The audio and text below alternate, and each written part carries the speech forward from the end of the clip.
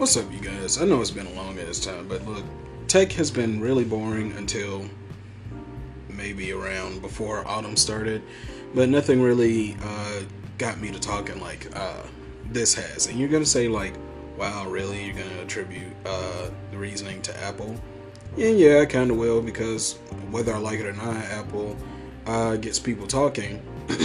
But more importantly, just because I don't really care for their business decisions on the most part doesn't mean that they don't make great news or good decisions, at least on the surface. You might hear a heater in the background, but it's November, so just want to keep my lower body cool. Anyway, let's get started on this.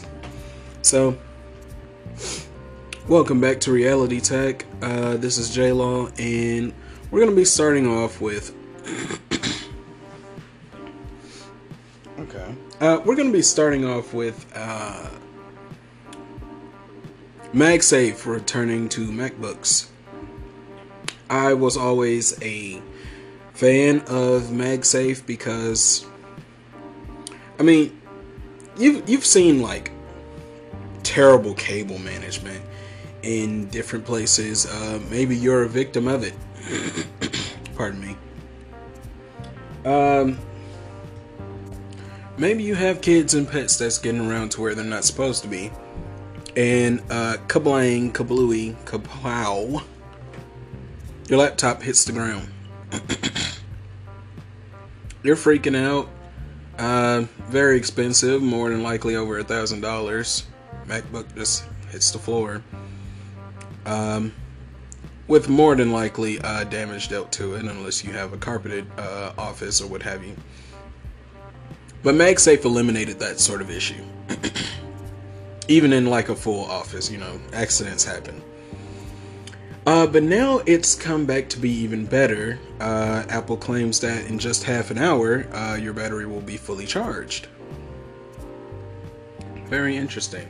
That was really just a little tidbit story. I really don't have much to say on it. I'm not a computer guy.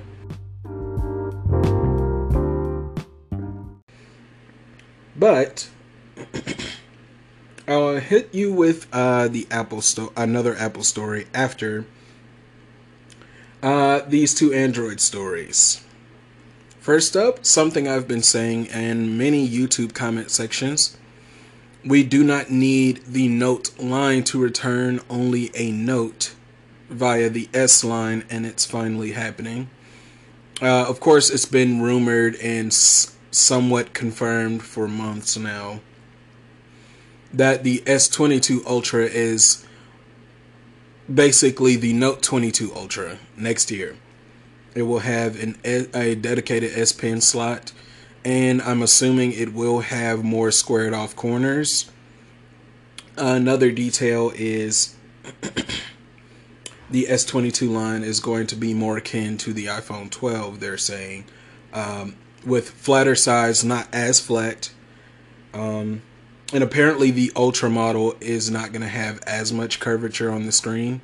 So that's good to know. I still prefer them I did not like the idea of the Notes having curved edges in the first place, because if it's a Note, I think of it as a notebook. A notebook does not have curved pages on the end, okay? The pages do not curve on the end. They're flat. Should have always been flat, and it should have been in this case, but less curvature is better than what we're used to. So I'm so glad that's finally happening. And apparently they're going to make the S22 and the S22 Plus with the backs akin to the Galaxy S20 FE. People aren't fond of that, but I'm looking at them like, if it's bringing costs down, why not go for that? Also, I never did like the idea of a glass back, because if I choose to not wear a case, which is definitely my choice, I don't want to have to look at the back of my phone cracked. I don't want to have to feel that or worry about my hands getting cut up just from holding it. And the somewhat matte back, I guess you could call it, it definitely feels better on my S20 FE. Like, this is so cool. It does not feel cheap, and it definitely doesn't look cheap to me. I'm all for it. Now, the other story, Pixel 6 and Pixel 6 Pro, I was so excited when I saw that phone because I'm like, this is where Google should have been all along. I did not much care for the people reviewing it and talking about how great the phone was going to be because, like Jaime Rivera from Pocket Now said, it's just going to be another fiasco where people are going to talk about how great it is and then no one's going to buy it.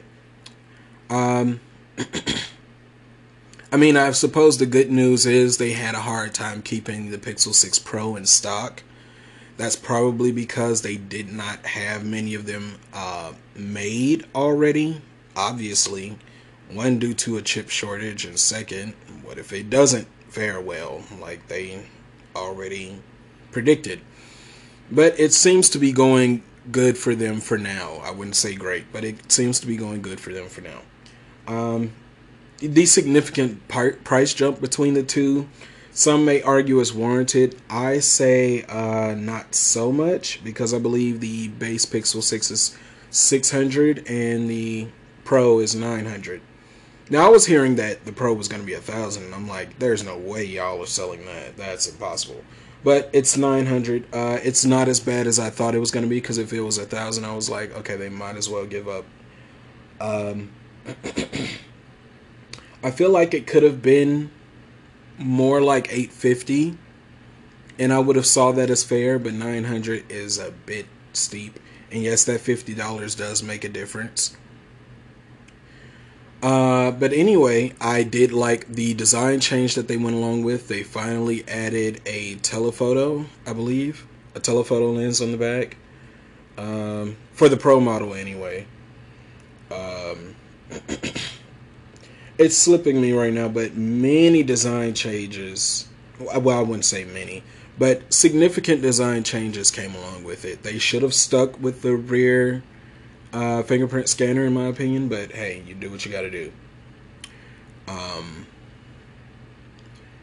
It's also great what they're doing with Android 12. It very much complements what they're doing as far as the design for the Pixel 6. I love it. Material U is definitely more like One UI than it was just a basic launcher skin, right? It's definitely complementing people's lives more, making many more tests easier to manage. We finally got the little light indicators for camera use and mic use from different apps. I like it. And they've even fine-tuned more of the security options like location and mic usage and storage use, storage access, and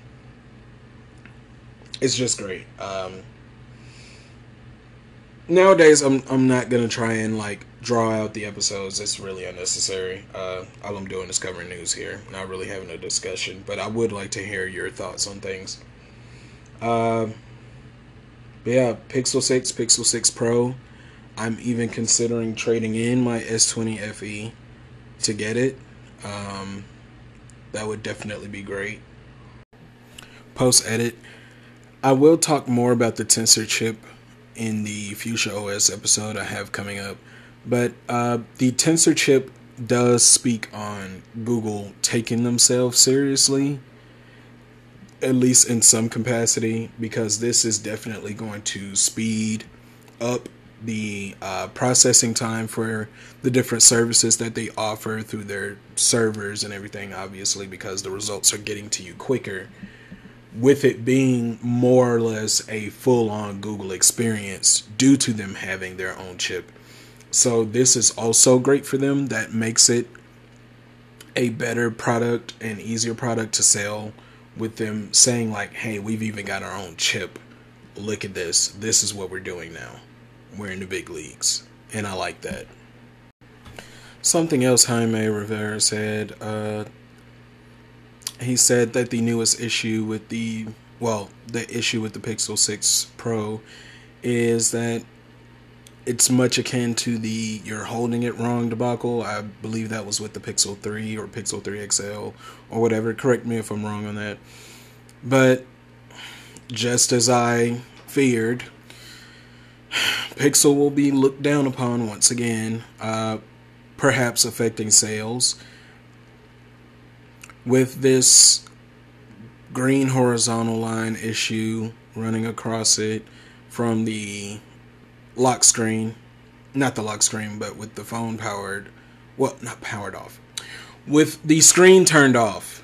And I believe Google had come to the conclusion that it was the way you were pressing the power button. Like they were saying, just on the Google support forums, they were saying just press the power button long enough to turn the screen on instead of holding on to the button.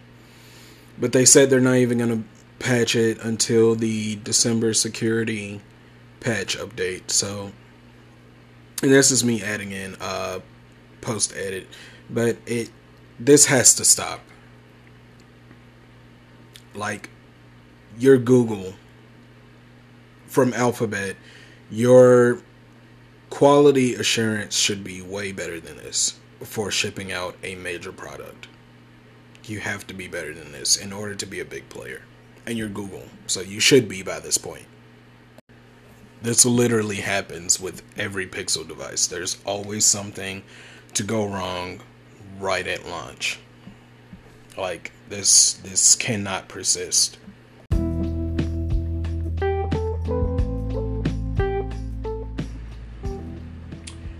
But now moving on to this final Apple story. Apple has reportedly costed the Big Four, Facebook, Snapchat, YouTube, and Twitter, over $9.7 billion by changing their privacy settings on apps collecting your data. And I definitely liked the video from this guy that I saw last week. It's from Smarter Every Day. And he made this, he's got this project going. I believe there's a Kickstarter. You should go and look it up. Just go to his channel. You'll see it. It's about privacy and stuff. He's got this project going, and if you know your way around that sort of thing, he welcomes you to join the team. He's only got a small team going right now, and it's basically redefining how you access the web without these different websites collecting your data. But with that out of the way, he said that if you aren't paying for the product, then you are the product. And I like the way he put that. And I get what he was saying. I'm not saying this to detract from it, but nowadays, the case is actually you end up paying for the service and you're still having much of your data collected from you, and they're just making big bucks off of it. Now, nearly $10 billion, and Facebook was the biggest one hit, losing $8 billion, and that was just from this half of the year.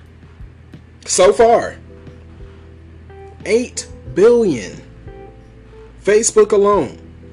And I believe YouTube might have been a bit over $1 billion, but that doesn't even matter because it's Google. Like, they get your data in other ways anyway. Or it might have been a little under $1 billion. But moving on, don't get it twisted, because I believe they said Apple actually ended up earning $5 billion in that same time span. So although Apple did do a pro-consumer move, both with MagSafe and the privacy settings, don't get it twisted on thinking that they're not benefiting from this. Don't think that. I mean, of course, many would say it's a fair trade-off. I mean, you're getting all this software and all this good stuff from them. They need access to your data for certain services and all this anyway. And I get that. But I'm just saying, don't fool yourselves into thinking that, oh, Apple is on our side. No, it makes them look good so that you buy more into their products and services. I want to make that very clear. I have started working on a Fuchsia OS episode. I think that would be very great to dive into. So look forward to that. I believe Reality Tech is back for now. Thank you guys for tuning in today. Be sure to follow me on Instagram. I haven't really posted there yet about anything tech-wise, but I have posted 2 different clips from older episodes on there. Check back with me soon. I should have something up sooner rather than later, as long as tech proves to be interesting. I'll catch you in the next one. Thanks for your support.